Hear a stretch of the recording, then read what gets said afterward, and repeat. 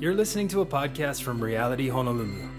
For more information or ways to get involved in the life of the church, visit realityhonolulu.com. Thanks for listening.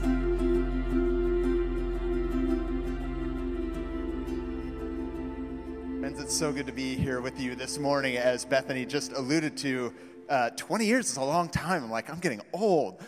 Reality as a small relational network is actually 20 years old this summer, which is wild, and which means that my family, the Chaddicks, have known the Hillners for almost 20 years, so it's a joy and a privilege, and as she just mentioned, we spent years in different locations, LA for 10 years, 5 years in London, before moving back to California just right after COVID, and been in Ventura, and it's a privilege to be here with you this morning. We love you. I pray for you every week that God would bless you and provide for you as a church. And I'm thrilled to be a part of your series that you've been going through called The Miracles of Jesus. And in particular, the text that I've been given is one that is very near and dear to my heart. If you have a Bible, if you could open it to Mark chapter 5. Mark chapter 5. And I'll be reading verses 21 through the end of the chapter, and though on the surface these are two stories about miraculous healing, underneath the surface, I believe it's really about the healing of fear. Mark chapter 5, beginning in verse 21. I'll read the text and then we'll pray together once more and just invite the Holy Spirit to speak to us this morning. When Jesus had again crossed over by boat to the other side of the lake, a large crowd gathered around him while he was by the lake. Then one of the synagogue leaders named Jairus came, and when he saw Jesus, he fell at his feet. He pleaded earnestly with him, "My little daughter is dying. Please come and put your hands on her so that she will be healed and live." So Jesus went with him. A large crowd followed and pressed around him. And a woman was there who had been subject to bleeding for 12 years. She had suffered a great deal under the care of many doctors and had spent all that she had. Yet instead of getting better, she grew worse. When she heard about Jesus, she came up behind him in the crowd and touched his cloak because she thought, "If I just touch his clothes, I will be healed." Immediately, her bleeding stopped, and she felt in her body that she was freed from her suffering. At once, Jesus realized power had gone out from him. He turned around in the crowd and asked, "Who touched my clothes?" "You see the people crowding against you," his disciples answered, "and yet you ask, 'Who touched me?'" But Jesus kept looking around to see who had done it. Then the woman, knowing what had happened to her, came and fell at his feet, and trembling with fear, told him the whole truth. He said to her, "Daughter, your faith has healed you. Go in peace and be freed from your suffering." While Jesus was still speaking, some people came from the house of Jairus, the synagogue leader. "Your daughter is dead," they said. "Why bother the teacher anymore?" Overhearing what they said, Jesus told him, "Don't be afraid, just believe." He did not let anyone follow him except Peter, James, and John, the brother of James. When they came to the home of the synagogue leader, Jesus saw a commotion with people crying and wailing loudly. He went in and said to them, "Why all this commotion and wailing? The child is not dead, but asleep." But they laughed at him. After he put them out, he took the child's father and mother and the disciples who were with him, and he went in where the child was. He took her by the hand and said to her, "Talitha cum," which means, "Little girl, I say to you, get up." Immediately, the girl stood up and began to walk around. She was 12 years old. At this, they were completely astonished. He gave strict orders not to let anyone know about this, and told them to give her something to eat. This is God's word. Let me pray for us this morning. Heavenly Father, I thank you that every person in this room matters to you. You are aware of and you are concerned with everything going on in our lives and in our hearts. And I ask this morning that by the power of your Holy Spirit, that you would speak into those cares and those concerns and the worries and the fears, and that we would experience your healing, that we would experience your power, that we would experience your love. And for any here this morning who do not yet know you, I pray that today they would. We ask all this in Jesus' name, and everyone said, amen. Well, I thought I'd start with an awkward question. What is your worst fear? Don't answer out loud. Because I recently read a publication that summarized all of America's top worst fears. And at the very top, number one, yes, above clowns, although that was a strong contender, above snakes, deep waters, and fear of confined spaces. Some of you are like, stop it. The number one fear every time that tops the list is the fear of public speaking. Fun for me. It's horrible. The fear of saying the right thing or the wrong thing and making eye contact, but not too much because that's weird, and making sure people don't fall asleep. It's horrible. But psychologists believe, the article went on to say, that the reason that people's top worst fear is the fear of public speaking is because underneath people's worst fear is the fear of rejection. After all, on the whole range of difficult human experiences, we all know in some way, shape, or form that rejection is one of the worst. It's sort of a social death on top of all of our other fears. Because we know fear has layers. The fear of suffering often leads to the fear of rejection. I raise this because the two stories before us in the Gospel of Mark are in some ways a description of these fears. But don't worry, because it also shows us how this fear can be healed. And so what we find, and what makes this so beautiful to me, is that instead of fear leading to further pain and suffering, Mark shows us how faith can lead to healing and acceptance.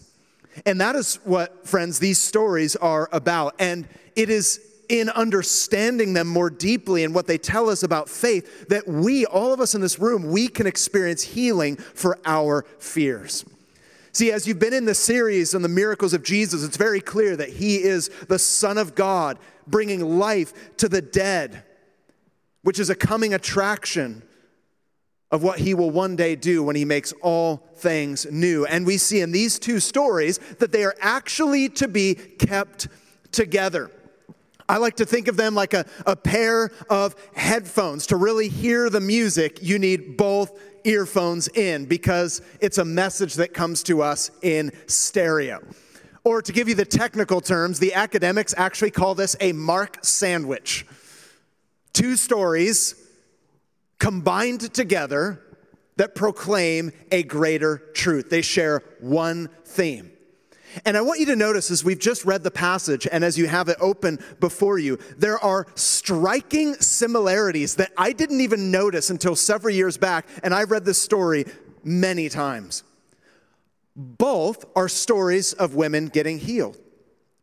In both, they are addressed as daughters. Both stories have scoffers.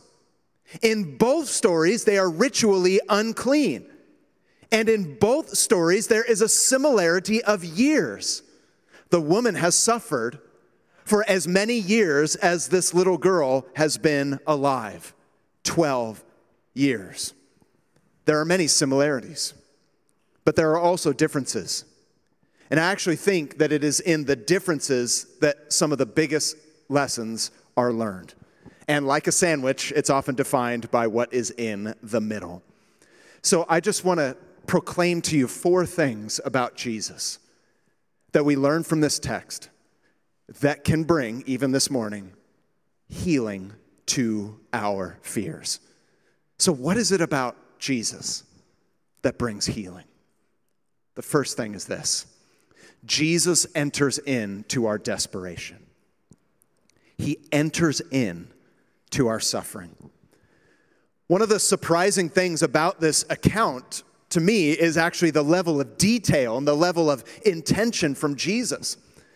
It begins with this man named Jairus, a prominent man with wealth and standing in the community. And yet all that he has cannot deal with his fear, that of losing a child. And in verse 22, we're told that he falls at Jesus' feet and pleads. And right away, we learn that whatever you think of Jesus, whether you're new to Christian faith and you're here this morning exploring, or you've been a Christian for years, but maybe you found yourself growing a little jaded. You're like, great, we're going to talk about healing again this morning, but God hasn't healed me. So what am I going to learn? Regardless of what we think of Jesus, he is not merely a public figure. He is a compassionate Savior. He's not just there for his own ego. He's not like, oh, I love the crowds, and then someone comes to him with a personal request. He's like, can't you see I'm busy? Like, the people are around me. Like, I don't have time for an autograph. I need to move forward. But I want you to note, friends, that he is aware of, concerned with, and actually enters into our situation. He is not detached. He is not disinterested. And this is a small picture of the greater story of the gospel. When you come to Jesus with your problems, he's not like, really? Tim, are you kidding me? You literally whine every day. Like, I'm running the world. I don't have time for this. That's often, we know that's not what Scripture says, but that's often how we feel when we come to God with yet again another request. But notice from here, you are not a problem to be solved. You are a person to be loved. That is how Jesus sees it. And we see it particularly with this next woman in verses 25 to 29. We'll come back to Jairus, but notice in verse 25, and a woman was there who had been subject to bleeding for 12 years. She had suffered a great deal under the care of many doctors and had spent all she had, yet instead of getting better, she grew worse. Many people could resonate with her medical situation. But when she heard about Jesus, she came up from behind him in the crowd and touched his cloak because she thought, if I just touch his clothes, I will be healed. Immediately, her bleeding stopped, and she felt in her body that she was freed from her suffering. Notice the contrast. Jairus is named, but this woman is not. And though we don't know her name, we are given her story. She suffers physically, she suffers practically, even financially, but she also suffers socially. She's cast out of the community. She was determined as ritually unclean because of her suffering. So what was in her mind in this moment when she goes and she grabs the hem of his garment? Like, is it a bit of superstition? I mean, after all, in the minds of many people, the idea of power is something that can be managed. If I just climb the ladder, or if I say the right formula or do the right things, maybe I can kind of control this power. We don't know. But there was certainly something she knew about Jesus. He's a miracle worker. He's the best shot I have. And so she runs and she grabs the hem of his garment, and we're told power went out. Now, I love this scene because if you're anything like me, many of us were so passive when it comes to wanting to experience change or transformation or healing. We don't get real with God. We're not desperate enough for him to move. But this is a beautiful portrait of desperation. She doesn't care that she's an outcast. She doesn't care what other people think. She runs and she grabs the hem of his garment, expecting God to move. And power went out. But here's what's interesting. That's not where the story ends. In fact, I would suggest to you that it's actually not the main point of the story. Power went out, but then Jesus says, "Who touched me?" Followed by verse 31, which I actually find ridiculous. The disciples are like super sassy and sarcastic with Jesus. They're like, "Jesus, you're in a crowd." And you're like, "Who touched me?" But he looks around. He might have been content that this woman had experienced power, but that would stop short of what Jesus came to do.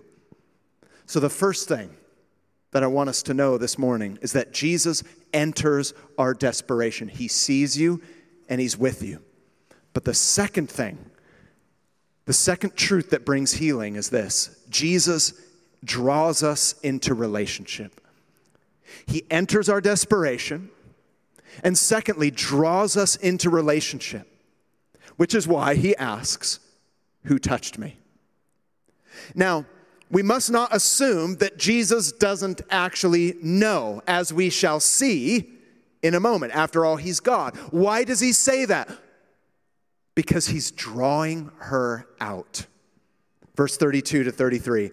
But Jesus kept looking around to see who had done it. Then the woman, knowing what had happened to her, came and fell at his feet and, trembling with fear, told him the whole truth. The woman experienced power, but then she went into hiding. Isn't that interesting?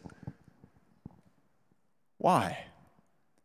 Perhaps it was fear of shame.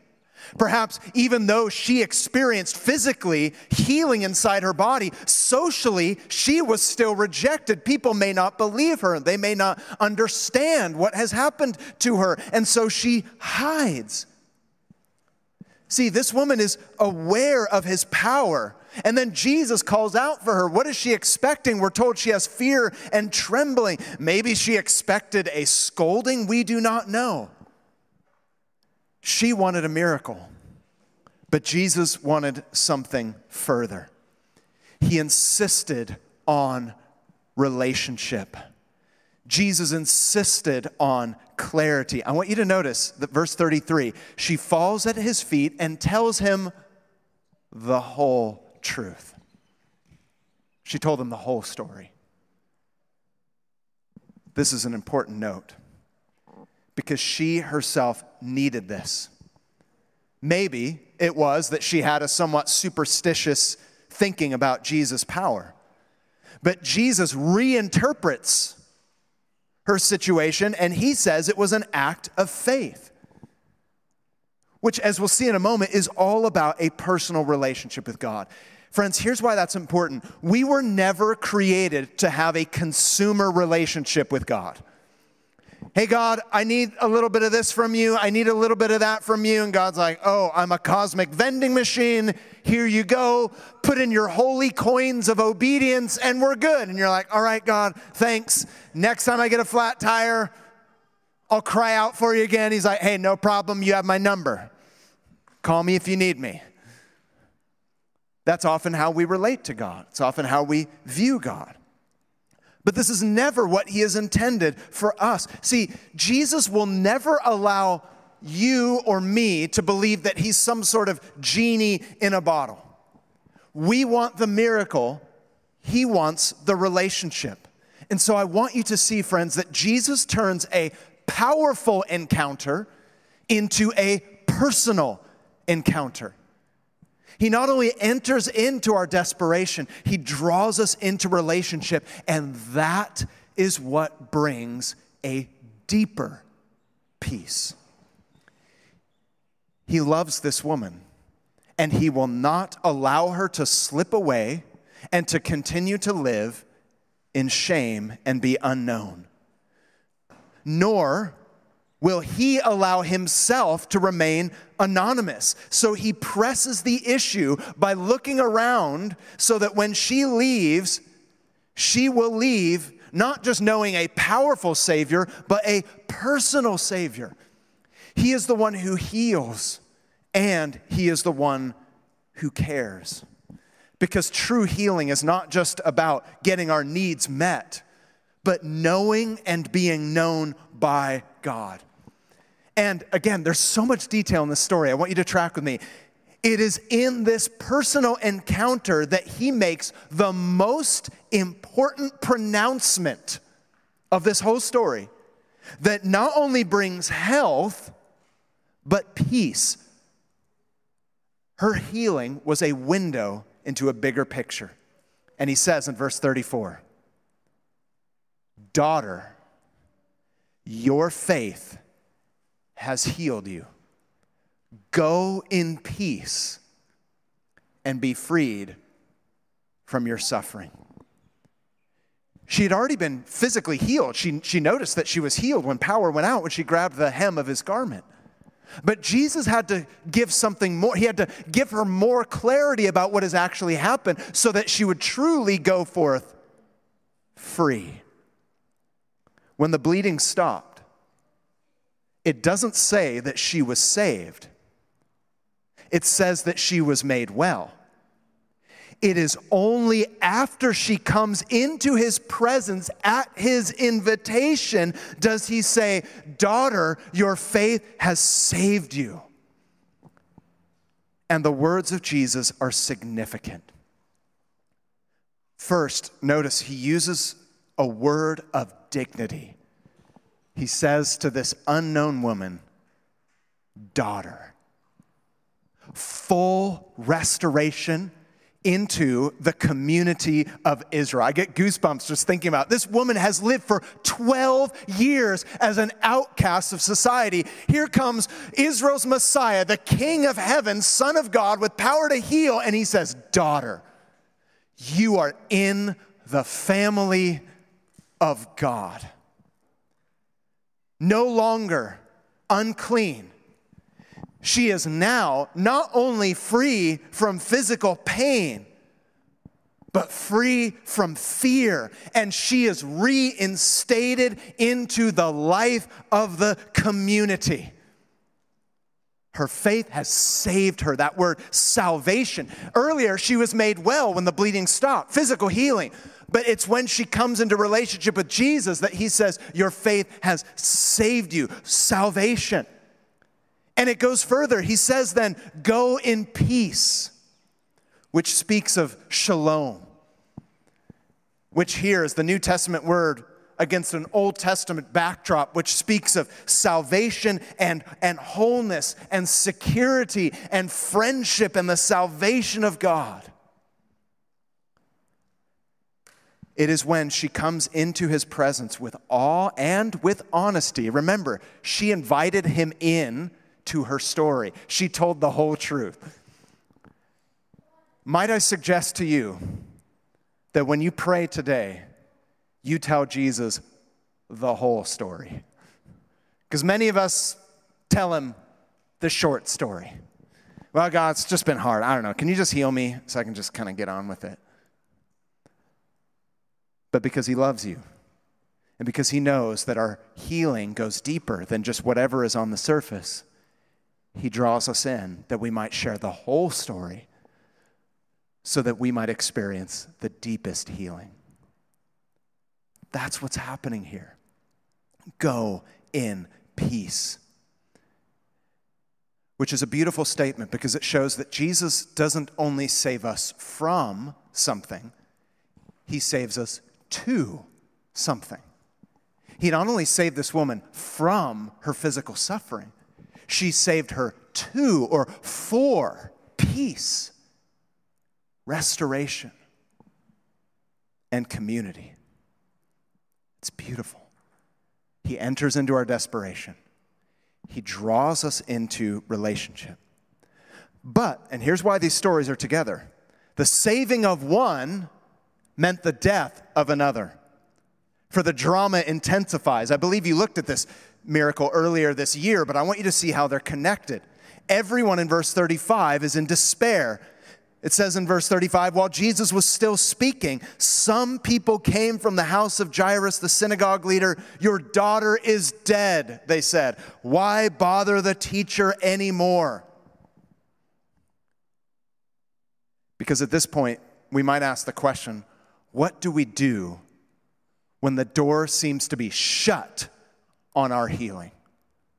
The things you've prayed for, maybe in faith, maybe right here in church or with someone else or by yourself, and it seems like all you've gotten is a shut door, a diagnosis, a report coming back. Why are you bothering Jesus anymore with this? There may even be a small voice inside your head saying, you should just give up. You shouldn't bring your matters to Jesus anymore. Just bury that in the ground. You know what? Just forget about it. Or maybe it's that God is delayed. But notice, Jesus does not rehearse what has happened or what might have been. There's one thing that Jairus can do: shift the focus on to Jesus. And what happens when we do? That's the third lesson. Jesus enters into our desperation. He draws us into relationship. And third, he strengthens small faith. He strengthens small, or you might even say weak, faith. So we've seen some of the similarities in these two stories, but what are the differences? Here, Jairus is named, but that woman was not. Jairus is a person of standing. She was an outsider. He has security. She does not. He came with confidence. She came in the shadows. He was a man of means with a household. She lost all of her money. You're meant to see the differences. Because here's the point. Her faith is the one that is held up as an example. Whereas his needs propping up. But the main lesson is this. Both can experience the strength of Jesus. Isn't that beautiful? Both can experience the strength of Jesus, because what makes faith strong is where it is directed. The strength of faith rests on the object. And so in verse 36, overhearing what they said, Jesus told him, do not be afraid, just believe. And I love this because it reminds us that it is not the quantity of our faith that brings strength or hope or power or healing. It is the object of our faith, God himself. And just as he drew the woman into relationship, trusting relationship, he does so with the faltering faith of Jairus, to whom he simply says in verse 36, trust me. I love this because faith is not something Jairus has so much as something that has Jairus. Therefore, even the smallest faith, the weakest faith, the most pathetic faith directed towards Christ will engage his power for his purposes. Because it's not about the quantity, it's about the object. See, here's why I think this is a big deal. I don't know how long you all have been Christians, but when I was a new Christian, I went to a Bible school. And it was there, in my first few years of a Christian life, that I learned about what we often call the great men and women of faith. And I went through a season where I read all these biographies. I went into the bookstore and I read biography after biography of these men and women who did great things for God. And I read them and I think, oh, if I would just have great faith like her, if I would just have great faith like him. But I started to believe that there were two tiers of Christians. There's like tier 1 elite level Christians, and then there's coach. Right? You know when you, like we just flew, right? And they always make you enter the plane where first class is, so that you can see where you are not sitting, right? You take your children on, they're like, oh, and I'm like, that's not for you. And then you pull the curtain back, and it's like the Greyhound bus station, if you've ever ridden one of those. It's just chaos. And that's how I viewed the Christian life. Like some are elite, tier 1 Christians. Like, oh, if she just prayed for me, if he just prayed for me. But as for me, I have pathetic faith. My prayer is like, God, I don't know. It's like whatever. If you want to, like, I don't know, do something maybe. I don't know. Whatever. Amen. That's how I pray oftentimes. Hopefully that hasn't shattered your understanding of pastors, but that's real talk. I don't even know, Lord. But that is why I find such great comfort in this text. It is not the strength of the person who has faith. It is the strength of the person the faith is placed in. Maybe you're enduring great pain right now.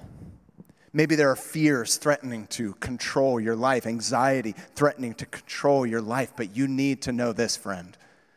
The faith commended in Mark chapter 5 is not the faith of the bold. It is the faith of the broken, the faith of the desperate. Because ultimately, faith rests on Jesus himself. And what does Jesus do? And we must see this because your faith will be tested, however small or weak it is, in the midst of fear. This is true for the whole of the Christian life. The testing of faith will always take us farther than what we expected, but the result will be beyond what we could ever imagine. The woman simply wanted relief, but Jesus gave her an everlasting relationship. Jairus was looking for a reprieve, but Jesus was about to bring resurrection. Yet in the moment, he did not know. He thought the time had passed. But verse 37 and 40 tells us otherwise. Jesus did not let anyone follow him except Peter, James, and John, the brother of James. And when they came to the home of the synagogue leader, Jesus saw a commotion with the people crying and wailing loudly. And he went in and said to them, "Why all this commotion and wailing? The child is not dead, but asleep." But they laughed at him. After he put them all out, he took the child's father and mother and the disciples who were with him and went where the child was. Weeping and scoffing. And yet in the midst of this, Jesus says, "She is sleeping." To be clear, this is not a medical judgment. It's a way of saying that death will not have the last word. Jesus will take her and raise her from the dead, but notice how. He says in these beautiful words, Talitha cum, dear child, wake up. And immediately the girl stood up and began to walk around. She was 12 years old. At this time, they were completely astonished. And he gave strict orders not to let anyone know about this and told them to give her something to eat. Jesus is facing death, the greatest enemy and humanity's greatest fear. And yet what he does is the very thing that ultimately heals our fear. And this is the last thing I want to say this morning. The truth about Jesus that heals our fears. He enters into our desperation, draws us into relationship, strengthens pathetic faith, which is good news for me. But lastly, he acts with power and love. He acts with power and love. Jesus is powerful enough to defeat death, and yet so tender and loving as to take our hand and to speak to our hearts. If your life is in the hands of Jesus, then even death is but sleep.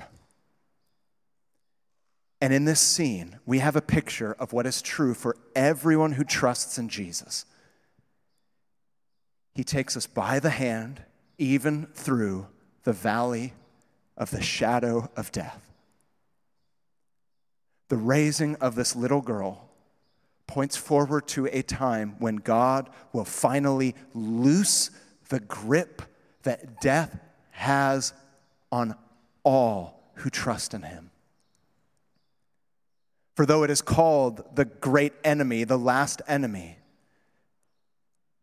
Jesus will have the last word. And so how can we know that this is all true for us? Because what he did for these women is a foreshadowing of what he would do for us all when he went to the cross. Because when Jesus went to the cross, it meant that the saving of one meant the death of another. A theme we see throughout Mark's gospel. The saving of me and you meant the death of Jesus. Because when Jesus died on a cross, he died in our place for our sin, even though he was perfect and sinless. He lost his power so that we could experience power. On the cross, we see power and love together, and it is through his death, providing a sacrifice for sin, and through his resurrection that we can be brought through even the darkest fears by granting us the greatest hope. And what we must remember is that unlike the woman's medical payments, which cost her everything and did nothing, placing our faith in Jesus Christ costs us nothing, but it cost him everything. And so we may not know why God seems to delay. But the answer to our question cannot be that God doesn't love us. The answer cannot be that he is not loving. And John and Peter were in that room. And I think they remembered this for the rest of their lives. For John the Apostle wrote in his first letter years later, there is no fear in love, 1 John 4:18. But perfect love drives out fear, because fear has to do with punishment.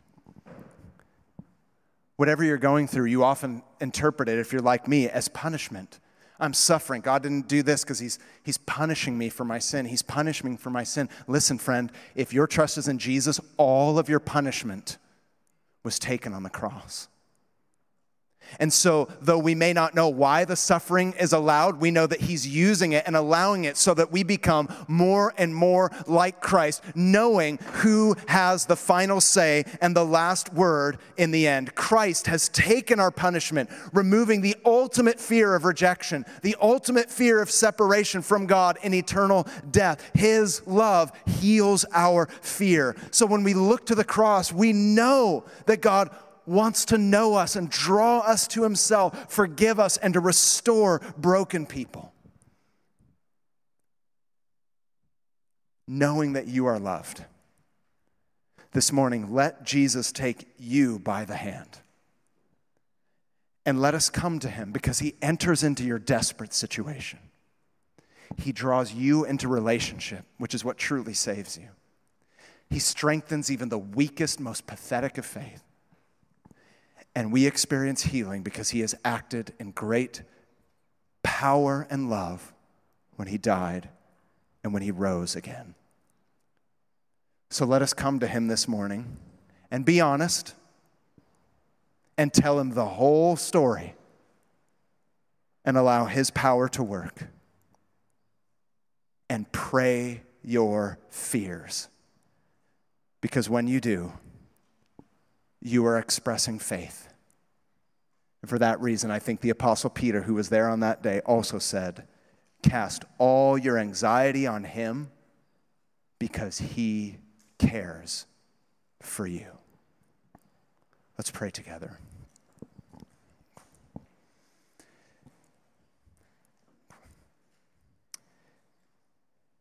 Heavenly Father, we thank you that you see everything. You know the most intimate details of what is going on in our lives right now. It could be physical pain, financial hardship, relational difficulty, anxiety, fear. You see it all. And yet you call us to yourself that we might trust you. You draw us into a relationship with yourself because that is where we are going to find the peace that we need to go forth. And so, Father, I pray that this morning nothing would hold us back from telling you the whole story. Not that you need to know, but when we do, we're inviting you into it so that we might experience your peace and your healing. And I pray for those who are waiting and wondering what it is that you're doing in the waiting, that you would strengthen our feeble faith, and that we would rest assured knowing that the answer cannot be that you don't love us. The answer cannot be that you're not using this for good, because we see the cross and we say that you died for us in love, you rose for us in love, and you work all things together for good.